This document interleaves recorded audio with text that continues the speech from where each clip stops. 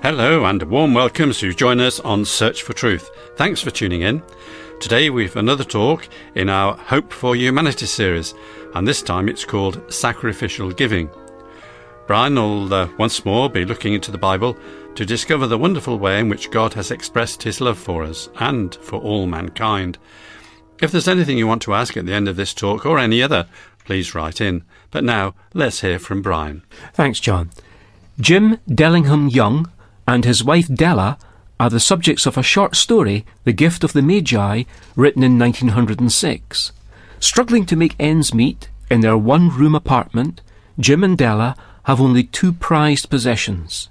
In Jim's case, it's a pocket watch given to him by his father, and in Della's case, it's her long, beautiful hair. When Christmas comes, Jim and Della each have no money to buy even a simple gift for the other. Yet, longing to give something meaningful out of their great love for each other, each of them, without the other knowing, sacrifices the greatest treasure of the house. Della sells her hair to buy her husband a silver chain for his precious pocket watch. And Jim sells his pocket watch to buy Della pearl combs for her beautiful hair. Thus unfolds the gift of the Magi, and the uneventful chronicle of two foolish children in a flat who most unwisely sacrifice for each other the greatest treasures of their house. But in a last word, the author continues and says, "Let it be said that of all who give gifts, these two were the wisest." Jim and Della acted out the ultimate display of love. Each, for the sake of the other, surrendered the very thing which they themselves most wanted to hold on to. In the biblical Christian account of Christmas, heaven released its greatest treasure. God gave the greatest gift he could possibly give. God's gift of his Son into hands that would ultimately harm him surely represents the most sacrificial giving, and becomes for us in return a striking invitation to sacrifice everything we have in order to possess it. Rather than the seasonal spend, spend, spend, the Christian Christmas is really about giving. And I've recently been thinking in that connection about the life of Abraham, whose life story is given in some considerable detail in the Bible. Of course, the Bible draws our attention to him perhaps primarily as being for us an example of faith. But I've been seeing more clearly than before that he's also a challenging example of what it means to be a great giver, a sacrificial giver, such as we've been thinking about already.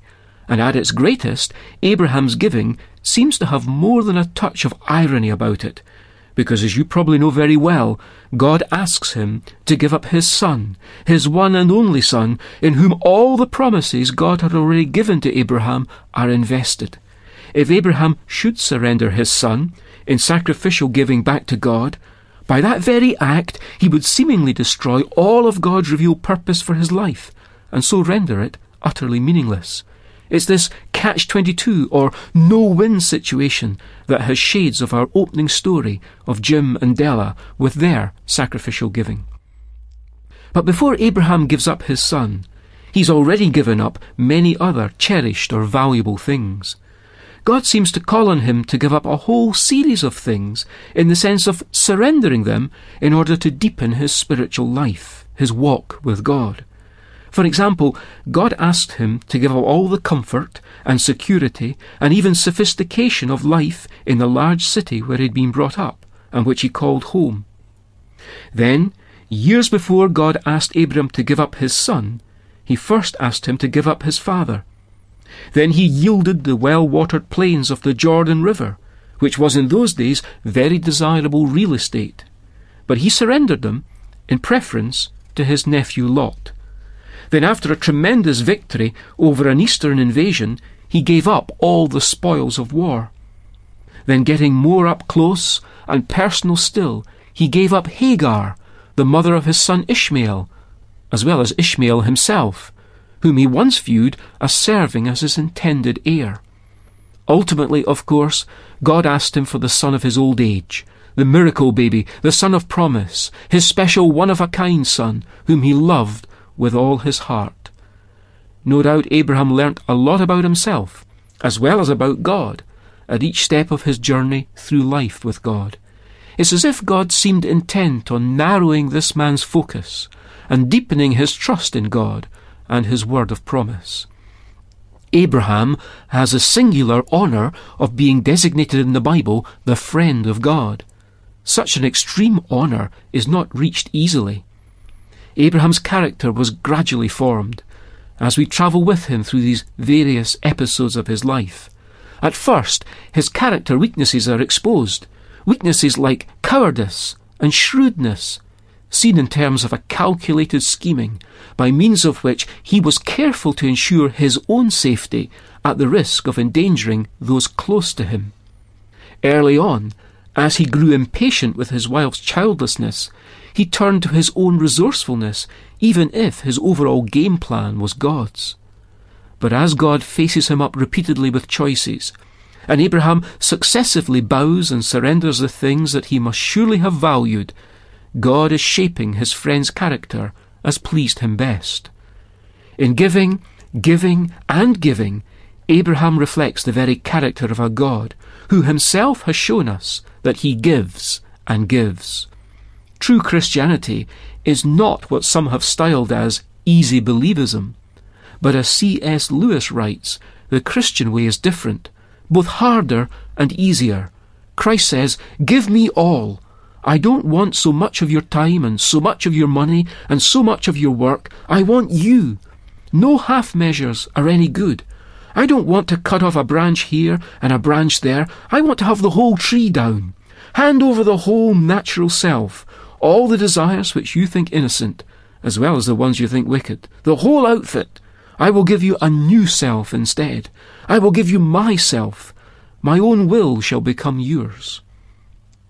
The story of Christmas, the historical drama of the eternal God, God the Son, entering the human race, stunningly reminds us of this quality of giving in which God alone sets the gold standard. God gave his special, one-of-a-kind Son. Christ himself gave every step of the way which led him to the unlimited giving of the cross. This is nothing other than an invitation to respond. Reflecting again on the gifts of the Magi, the story with which we began today's programme, we recall how the popular Christmas poem and song says, "What can I give him, poor as I am? If I were a shepherd, I would bring a lamb. If I were a wise man, I would do my part. Yet what can I give him? Give my heart." Too often we focus on what we will get at Christmas. God's focus is on giving. What will you give this Christmas? What is God asking you to surrender? I like the way Juan Carlos Ortiz tells Jesus' story of the pearl of great price, which is found in Matthew's Gospel chapter 13 and verse 44. A man sees this pearl and says to the merchant, "I want this pearl. How much is it?" The seller says, "It's very expensive." "How much?" he asks. "A lot." "Well, do you think I could buy it?" the man asks. "Oh yes," says the merchant. "Everyone can buy it." "But I thought you said it was very expensive." "I did." "Well, how much?" "Everything you have," says the seller. "All right, I'll buy it." "Okay, what do you have?" the seller asks. "Well, I have $10,000 in the bank." "Good, $10,000 then. What else?" "That's all I have." "Nothing more?" "Are you sure?" "Well, I have a few dollars more in my pocket." "How much?" "Let's see. $100. "That's mine too," says the seller. "What else do you have?" "That's all, nothing else." "Where do you live?" asks the seller. "In my house, yes, I own a home." The seller writes down, "house." "It's mine too," he says. "But where do you expect me to sleep?" the buyer asks. "In my camper?" "Oh, you have a camper, do you?" "That too." "What else?" "Wait a minute," the buyer says. "Am I supposed to sleep in my car?" "Oh, you have a car?" "Yes, I own 2 of them." "Well, they're mine also now." "Look," the buyer says, "you've taken my money, my house, my camper, and my cars. Where's my family going to live?" "Oh, so you have a family?" "Yes, I have a wife and 3 kids." The seller says, "They're mine now." Suddenly the seller exclaims, "Oh, I almost forgot. You yourself too.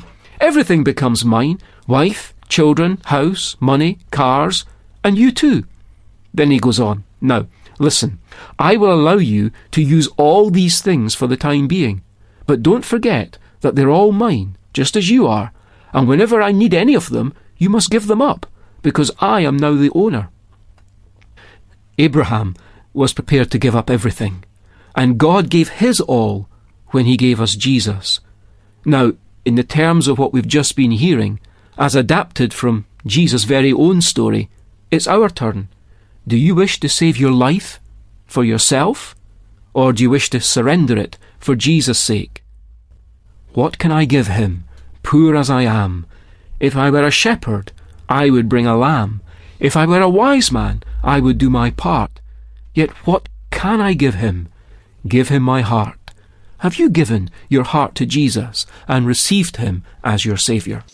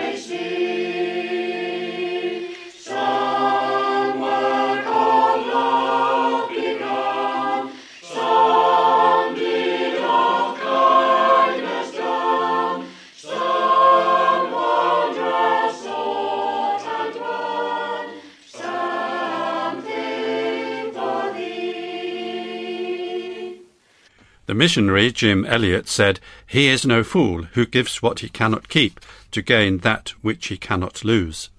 And our hymn that we've just heard says, "Saviour, thy dying love thou gavest me, nor should I aught withhold, dear Lord, from thee. In love my soul would bow, my heart fulfil its vow, some offering bring thee now, something for thee. All that I am and have, thy gifts so free, in joy and grief through life, O Lord, for thee. And when thy face I see, my ransomed soul shall be, through all eternity, something for thee." You may find it helpful to send for the free booklet of this series of talks. If you'd like to receive one, make sure to let us have your postal address and ask for the title Hope for Humanity. You can order by email or post, and I'm about to give you the contact details, so if you've pen and paper to hand, please make a note. Search for Truth, Hayes Press, The Barn, Flaxlands, Royal Wootton Bassett, Swindon SN4 8DY, UK. And our email address is sft@churchesofgod.info. Now, you may be interested to know that you can listen again to many of these broadcasts off air by audio, podcast, MP3 versions. If you go to www.searchfortruth.podbean.com, you can browse the list of previous talks, which has been categorised to assist you to find what you're looking for. Thanks again for the privilege of your company. Next week we have another talk in the Hope for Humanity series, so please join us if you can. Until then, very best wishes from Brian, David, our singers, and me, John. Goodbye, and may God richly bless you.